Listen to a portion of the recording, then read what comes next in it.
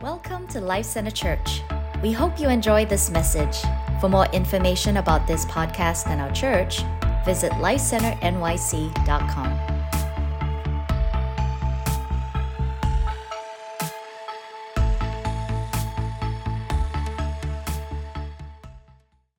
Turn to Isaiah 53. We're going to look at Isaiah 53 and Matthew 8 today. The title of the message is, There is Healing at the Table. And this is going to be more of a teaching today than a preaching. There's times where we preach because there's maybe an impartation or, something that we want to hit the heart so that there could be some sort of change in response unto the Lord. And then there's moments for us to teach so that you can actually apply that which you're learning in your everyday life. And so I want to teach today out of Isaiah 53, Matthew 8, and two main ideas I'm trying to get across is just as there is forgiveness of our sins in the atonement, I believe there's also healing in the atonement, and that there's healing at the table of the Lord. The body and the blood of Jesus contains the atonement of our sins and the healing of our bodies and the deliverance from infirmities. That the spilling of his blood removes the effects of sin from the repentant sinner and allows the sinner to be reconciled to God. And we become the righteousness of God by his blood, and sinners become saints. At the breaking of his body, it removes the effects of the enemy and the results of sin, allowing the believer to receive healing paid for by the scourging of Jesus' back. His body broken is his flesh broken for us. And so this is a synopsis. If you take anything from the message, you can just grab a hold of what I just said. That's pretty much what we're going to look at and what we're going to dive into in the scripture. And the reason why this has been on my heart, for the past 2 years, or a little over 2 years, I've been taking communion at least weekly.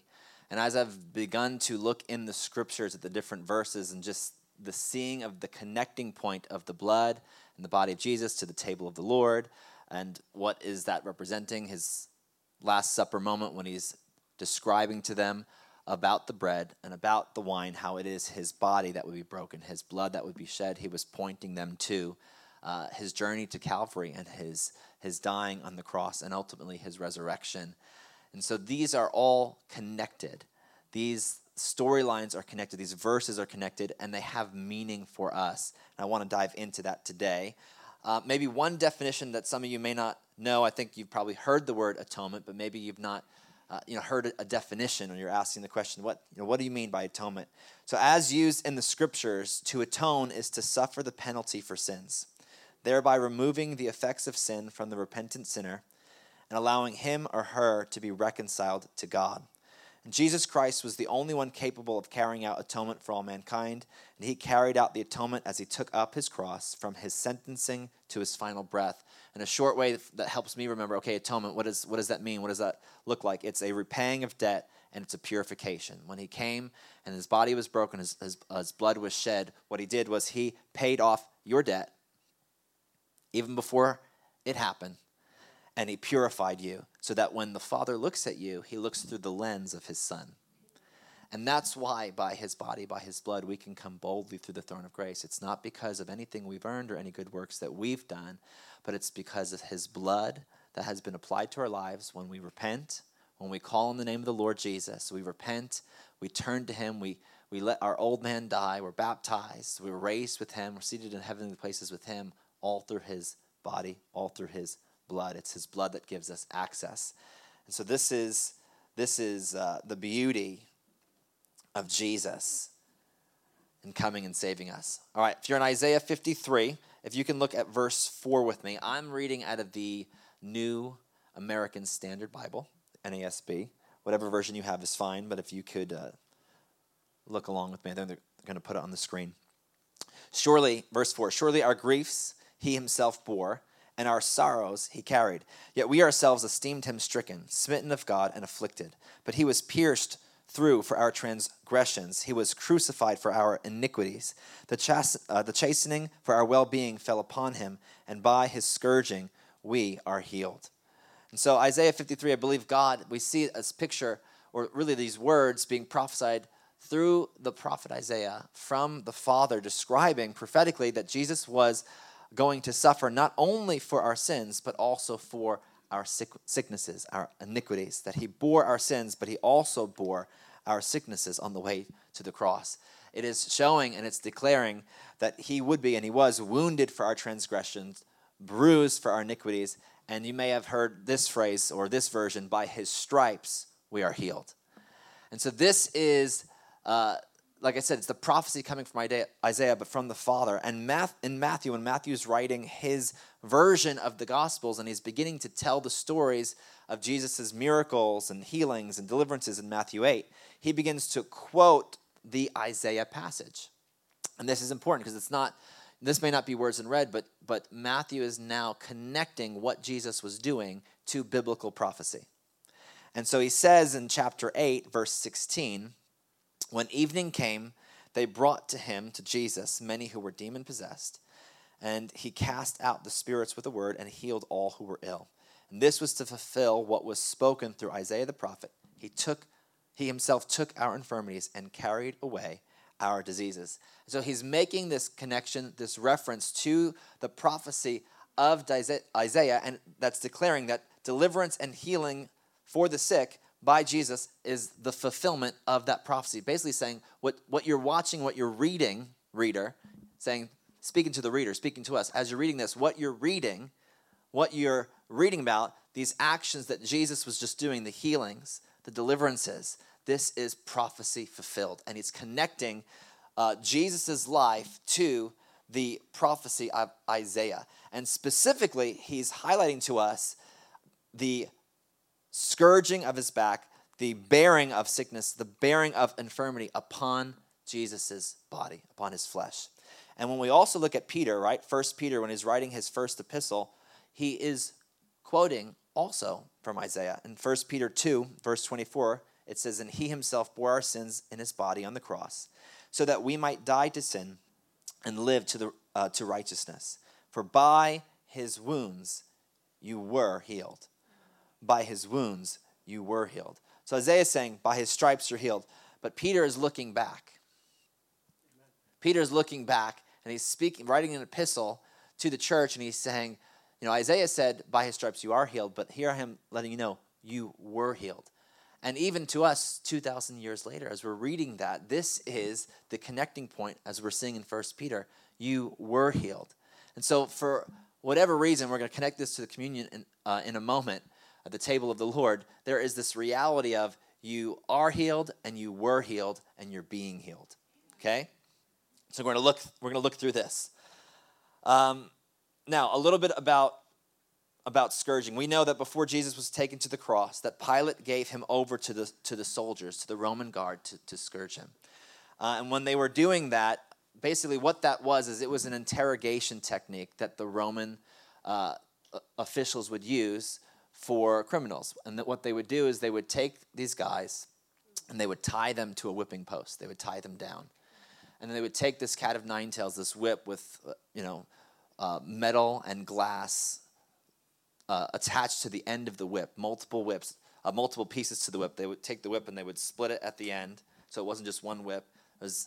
And it had, like I said, like a cat of nine tails, this glass, this metal. And when they whipped the person during the interrogation, it would go into the flesh, and then they would pull it out. And they would do this in the hopes, and they saw effect, that's why they did it over and over again, that these guys would confess whatever it was that they were being convicted of.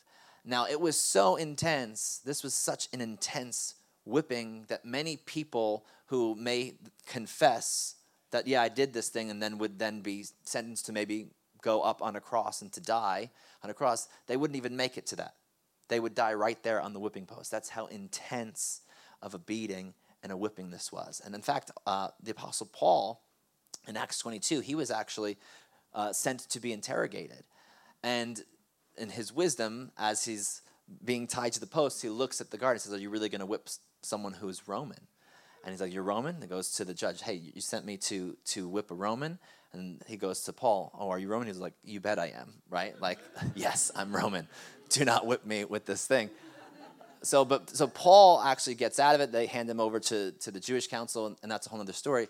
But we know Jesus was scourged for us. Jesus was sent to the whipping post. In fact, what we need to see and what we're going to realize is it wasn't just the desire of the Romans or even the Jews to have him be whipped and beaten in this way or to have him be crucified, but this was part of God's plan for his son, for you. And we're going to see this in a moment. And so,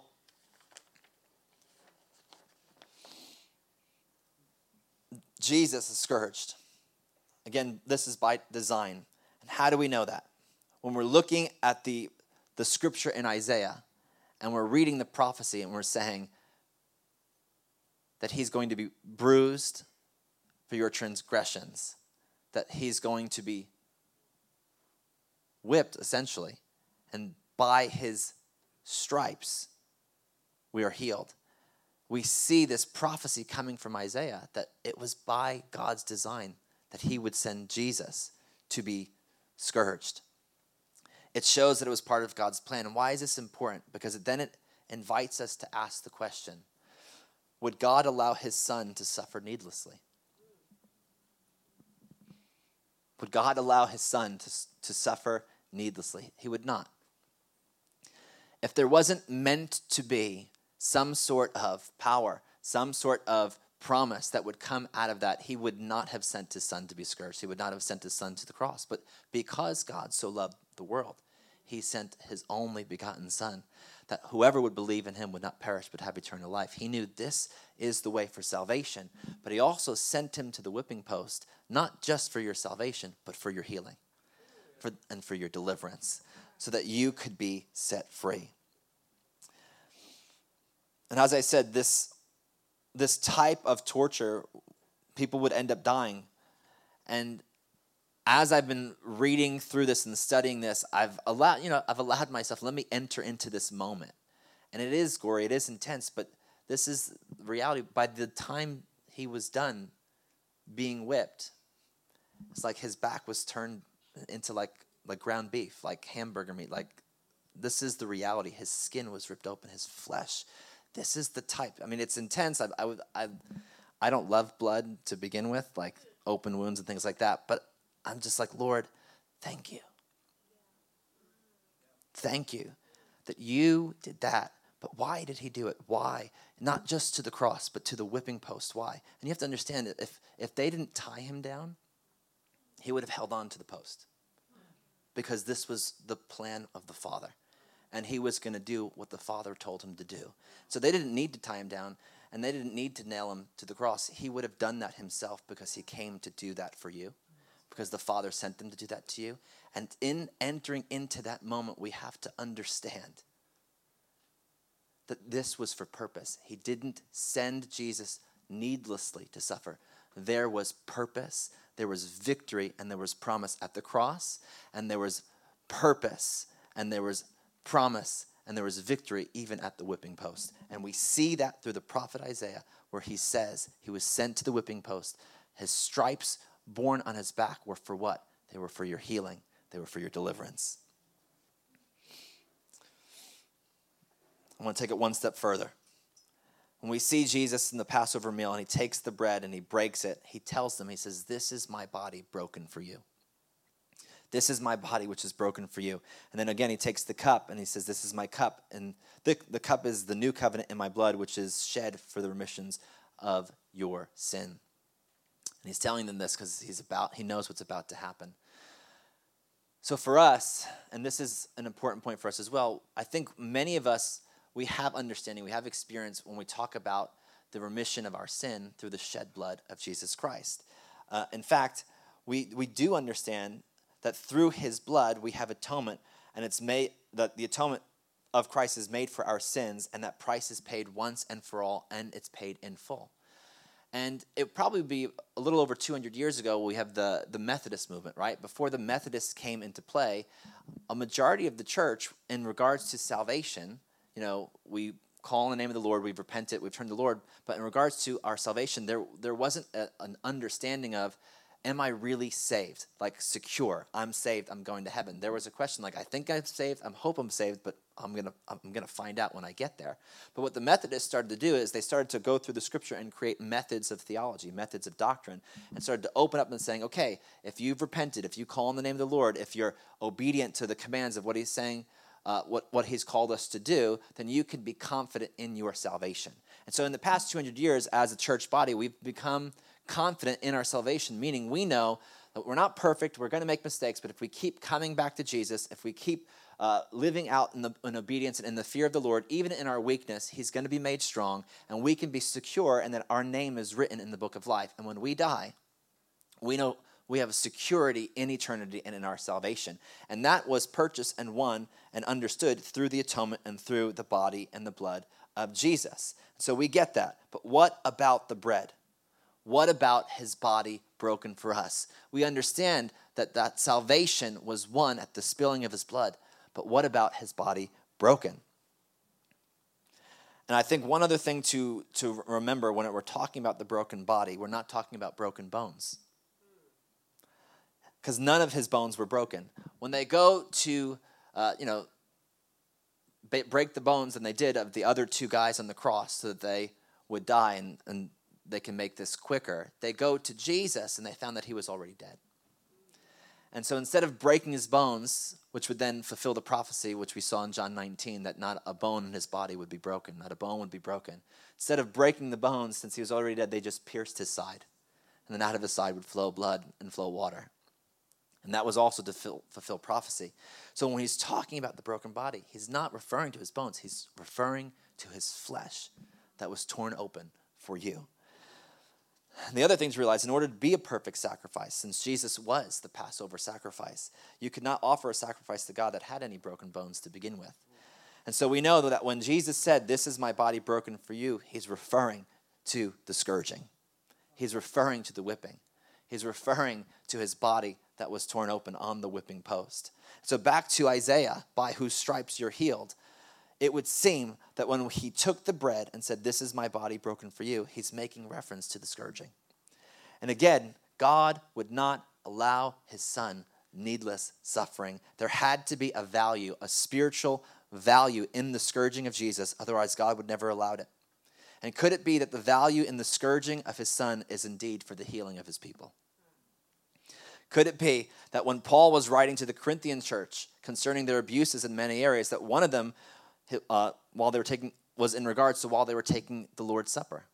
He was referring to them and rebuking them on many different things and bringing correction, but one of the corrections was on their approach to the body and the blood, to the bread and to the wine. And you see that in 1 Corinthians 11, where he begins to give them instruction and correction. And he actually says in verse 30, "It's this reason or this cause that many are weak and sick among you, and many have actually died because they did not discern the body of Jesus rightly." They were approaching the body and the blood of Jesus in an unworthy manner. And Paul, this was the mercy of the Lord, actually, that Paul's bringing in the correction, that he wouldn't just leave them in that approach, but he was bringing them wisdom. And we're going to look at some of that now. And the inference here is that perhaps Paul was saying to them that they could be healed and they wouldn't have life that ended prematurely. That they could enter into that if they only knew that by his stripes they were healed. And now, I know some Bible commentators, they might say, well, that's referring to spiritual healing or spiritual deliverance of the heart, of the mind. And though I do believe that is in there, I don't think that is comprehensive enough. It probably is there too, but it's not a full answer to the solution of the body and the blood of Jesus. I do believe that through the scourging of Jesus, there is availability of healing for us. And I think that we need to discern the Lord's body broken for us, and we need to enter into that promise, by his stripes you're healed. And so how do we respond then? We respond by continuing to pray for the sick. We respond by continuing to ask the Lord and to receive prayer for healing, even for ourselves. And we will rejoice as the result of our prayers, of our going before the Lord, when we see healings take place. But also, we won't change the subject even when we see healings not taking place. I believe that if we understand the Lord's body, that many more would be healed, and that his bearing on his body our sicknesses and infirmities, will see many more delivered. I think if we approach this subject in the same confidence as we approach salvation, right? We're all asking the question, or maybe we have asked the question, or we've had the worry, I want to make sure I'm saved. What do I need to do to be saved? And we get a mom or a dad or a pastor or a mentor that'll take us through the scriptures, take us through the process and say, hey, you can have confidence today in your salvation because it's by his blood, not by your works. In the same way that we pursue with passion the confidence unto salvation, there is an invitation. It's why he was speaking to him in the Corinthians 11. You need to approach his body. You need to discern his body, the bread, in a right manner. And if you do this, in the same way you can have confidence in your salvation, there is a confidence that we can have in the will and the desire of the Lord to heal and to deliver. Okay? Can I read you? When I was doing this study, there was three guys that I was looking at. I was reading Dr. Michael Brown's book. It's called the Israel's Divine Healer. I was going through Randy Clark's book on healing and the atonement, and then I was also looking through Chuck Smith's, he's the pastor of Calvary Chapel, his commentary on Isaiah and on Matthew 8. So none of you wrote that down, that's fine. But those are the three, if you wanted to look into this a little bit more, those are the three areas where I begin to study and learn as well as the scriptures. But those were really great resources for me. And so I want to actually read a portion of Dr. Brown's book, if that's okay. Does that work? Good, I was going to do it anyway. So, okay. So some say healing is not in the atonement. Others say it's through the atonement, but not in the atonement. And other theologians say it's in the atonement exactly the same way that forgiveness of sin is in the atonement. At the cross, there is no question that when Jesus dies and pays for our sin, that out of that, everything we need for life and godliness was paid for. And in that sense, there is healing in the atonement. Because healing is part of God's restoration, I would look at it and say that healing has been made available to us through the cross, and it's fully available.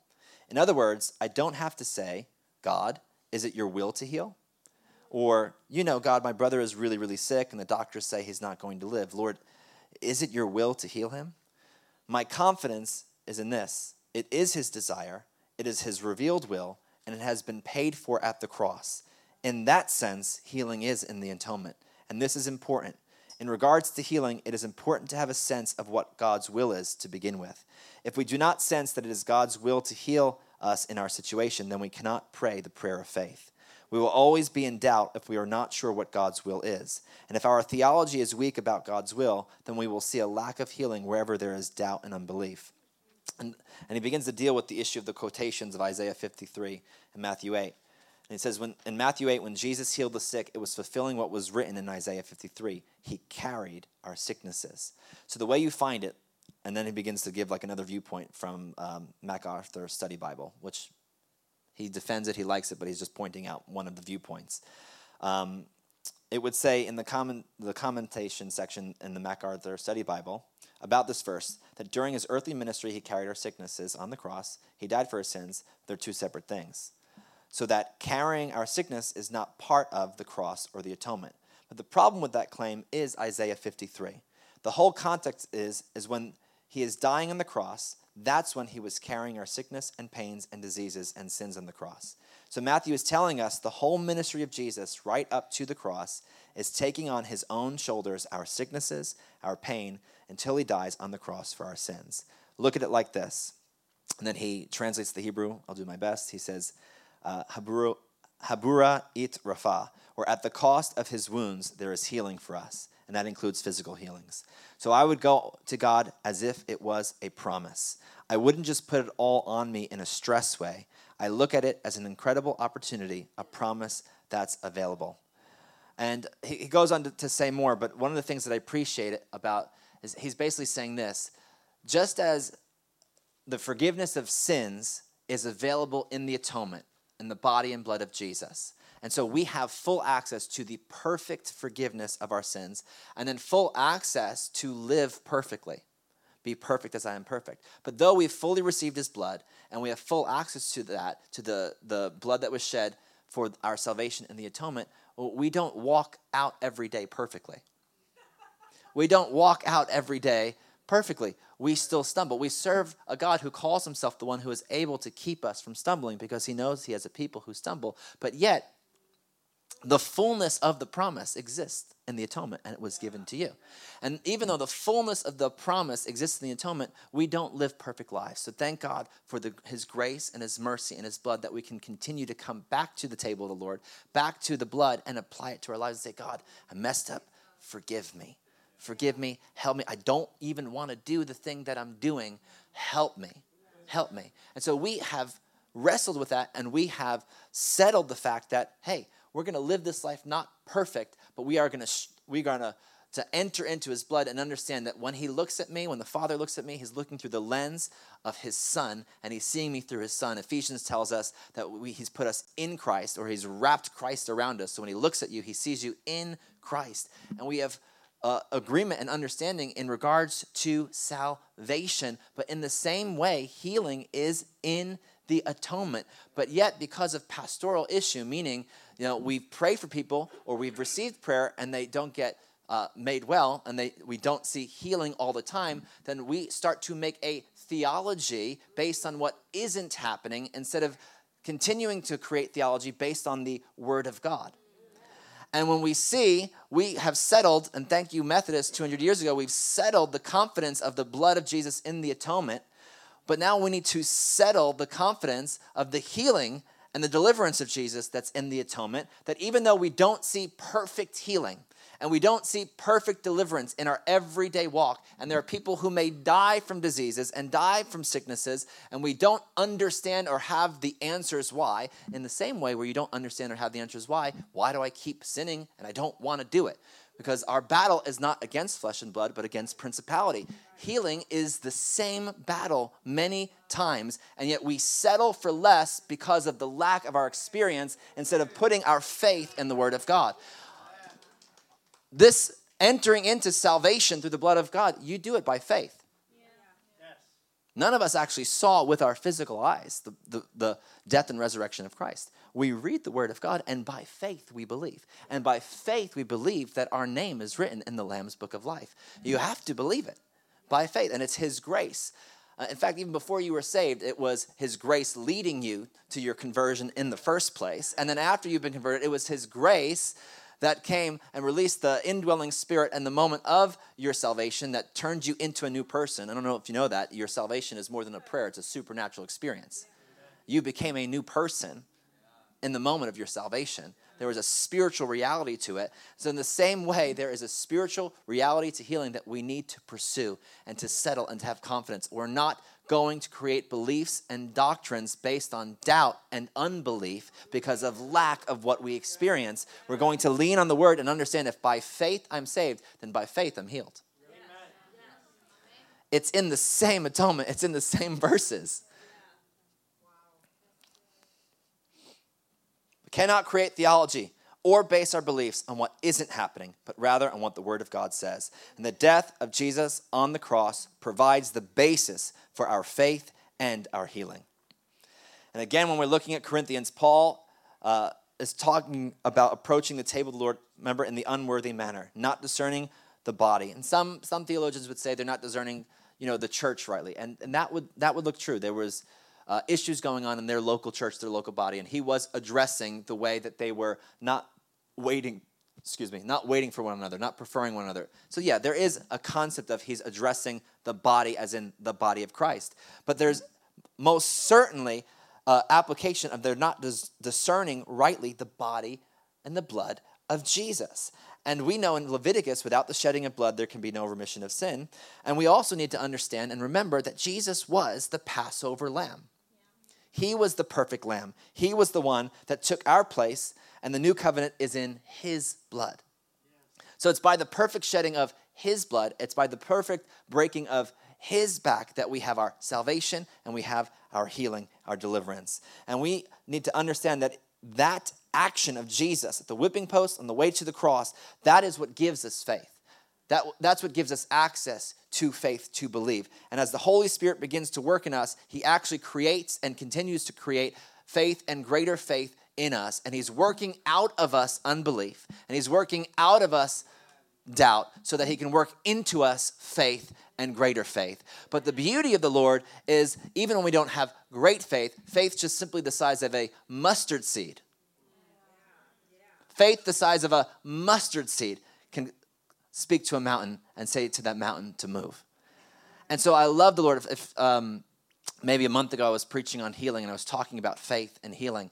And one of the things I saw in the different stories is whether someone had great faith, like the woman with the issue of blood, or very little faith, like the father with the demonized son. It didn't matter their type of faith. What mattered was their proximity to Jesus. Some had great faith, some had little faith, but when they took their great faith or their little faith and they touched Jesus with that faith, the miracle still happened. And so what's beautiful is wherever you are on this journey, he will respond to the faith that you have. He just simply asks that you have faith. I love how Bill, I don't know if it was last week or the week before, when he talks about Peter walking on the water. Peter probably had great faith when he first stepped off the boat, but the moment he got on the water, that faith began to diminish. But he had faith and he walked on water. That's what he's looking for. He's looking for us, even in the realm of healing, if I can say this, to step out of the boat and to not be afraid, to begin to pray and to ask the Lord to heal and to deliver and to take risks. Randy Clark puts it like this: many times faith is spelled R-I-S-K. And to see the miracles, signs, and wonders, we have to take risk. And we have a desire to please God. The scripture tells us it's impossible to please God without faith. The exercising of your faith is doing the things which would be impossible outside of God. The doctor says there's no healing, or the cold's going to take 6 days before it goes away. But we serve someone who can heal in a moment. And we believe that by faith.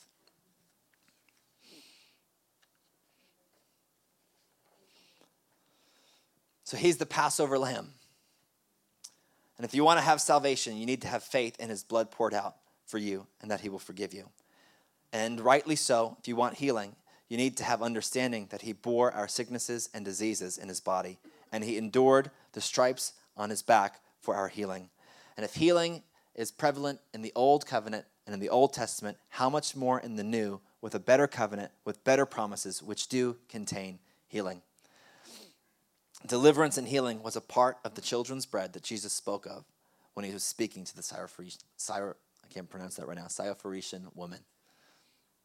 When she's saying, even the dogs get the crumbs from your table. Even the crumbs contained healing and deliverance for her. What did he say to her? Not seen such great faith. Have the worship team come up. As they're doing that, if you guys could hand out the elements of communion. We're going to take communion together. So with keeping in mind healing and the atonement, I want to declare over you guys an awareness there is healing at the table of the Lord. Why? Because what is he serving us at the table? He's serving his body. He's serving his blood. He's serving the bread. He's serving the wine. And listen, this communion, it is a prophetic act that Jesus himself established.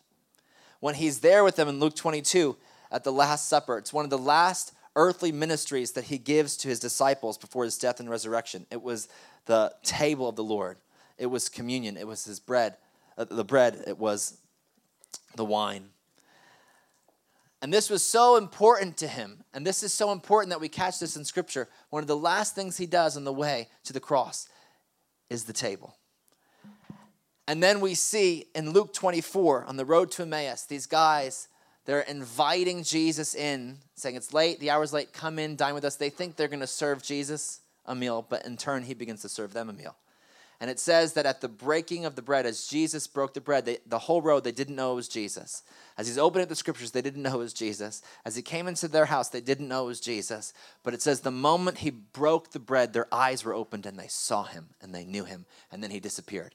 They take the whole journey back to Jerusalem. They tell everyone. And we actually see in verse 36, as they're telling the guys in Jerusalem, you won't believe what happened. He was on the road with us. We brought him in. He broke the bread. And it says in verse 36, that they told them that at the breaking of the bread, our eyes were opened. The moment they told them that phrase, he appears to them in the room. He appears to them in the room. And they're freaking out. They're like, is that you? No, they just got a testimony that it was him. They don't fully believe. They're still wrestling with this doubt and unbelief. And he says, and I love him, he doesn't rebuke, he just says, come, touch me. Because they thought it was a ghost. They said, come touch me. Touch his side. They touch his hands. Each one of them, they touch him. They know, okay, it's you. It's you. Say one last thing about the table. The table of the Lord, because what we see, the Last Supper, at least in Mark's version, he gives the Great Commission.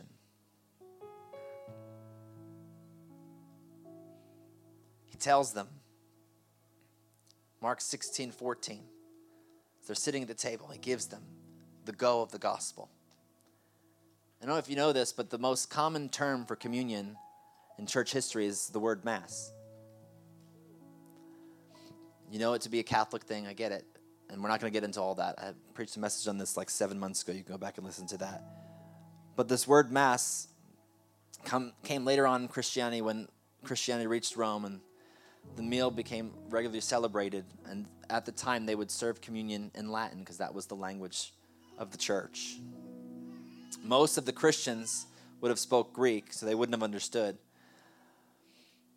But at the end of the communion meal, they would say this over the church. The early church would say this: go, you are sent out. And it's from the Latin phrase, ita missa est, where you get the word mass. And it literally means the meal that ends with the sending, or a commissioning. A commissioning, the Great Commission. The church understood that at this table, salvation. At this table, there's healing. And at this table, you're sent out to go. Ephesians tells us that this table, this blood, brings us near. If you take the Corinthian passage and you turn it on its head, what does it look like? He says in an unworthy manner. Well, what would a worthy manner look like? We're prophesying his return. We're receiving blessing. We are receiving strength, health, longevity of life. We're being trained and chastened by the Lord. When we come and we discern the body rightly, we're walking in unity. And we're walking in divine order. We're walking in God's way. Saying don't come in an unworthy manner, meaning we can't live in unconfessed sin. We're to confess and enter into his grace. His grace is the enablement that allows us to live like him, to look like him. His freedom is not so we can do what we want to do. His freedom comes so that we can do what he's called us to do. And we have to understand that we cannot earn our way to the Lord, that all of this is by his blood, by his grace, which is released from his body. It's not our good works. It's not even your repentance that gives you access in the sense of paying the price. These are the things that we do in obedience, but it is his body broken. It is his blood shed. That's where the power lies in. Us repenting aligns us in obedience to him and allows us to enter into the power of his body and the power of his blood. It gives us access to the table, access to him. And Randy Clark said this, and I kind of like it. It's a little cute. It says, if you honor the prophet in the spirit of prophet, you receive the prophet's reward. But if you honor the body of Jesus as a cracker, you'll receive a cracker's reward. It's funny, but it's so true. If we come casually to the table, if we treat this just as routine, we miss out on the power that exists in this moment. I do understand we're doing this by faith. It's so mind-blowing, the currency of the kingdom. We enter into these realities by faith. We don't have to be afraid to take communion. For the sake of time, I got to end. Let me just read my last notes, and then we'll close. We see this invitation, come to the table. Jesus never said, you can't come unless you are worthy. He was the Passover lamb. In the Old Testament, when they came to the table, they didn't inspect themselves to see if they were worthy. They inspected the lamb. The call is never for us to be perfect, for if we were perfect, we would have no need for the lamb. The lamb must be perfect. All that is required of us is that we bring to the table our sin and let it be washed. What's required of us is we repent, we turn away from the sin and come to the table. This is what happened to the Moravians. They were divided in 1722. They had a love feast and a communion service, and they brought their divisions before the blood and body of Jesus, and the Holy Spirit fell. And then 100 years of nonstop worship and prayer broke out, which only ended because they were all then sent out as missionaries. The Spirit of the Lord witnesses to the blood of Christ. I believe that communion was given to us by Jesus as one of the greatest ways to connect with him in the sense of tangibility, to abide in him. And again in Luke 24, we see he appears back to them and says, touch my hands, touch my side, touch my wounds, touch me. And what if we shifted our whole idea of communion as a ritual to an invitation to encounter? Jesus didn't simply say to do this every time you gather in remembrance of me if there wasn't a power he was going to release. Why don't we stand together?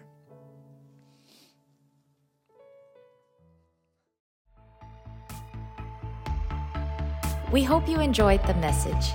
You can also follow us on Instagram at Life Center NYC or YouTube at Life Center Church NYC.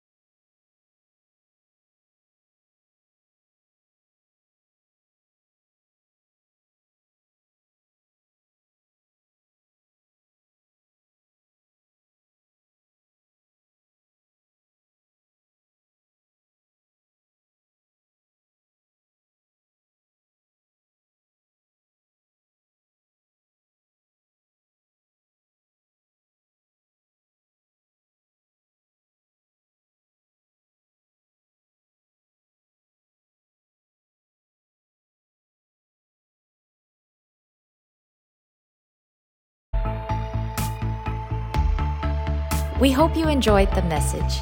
You can also follow us on Instagram at Life Center NYC or YouTube at Life Center Church NYC.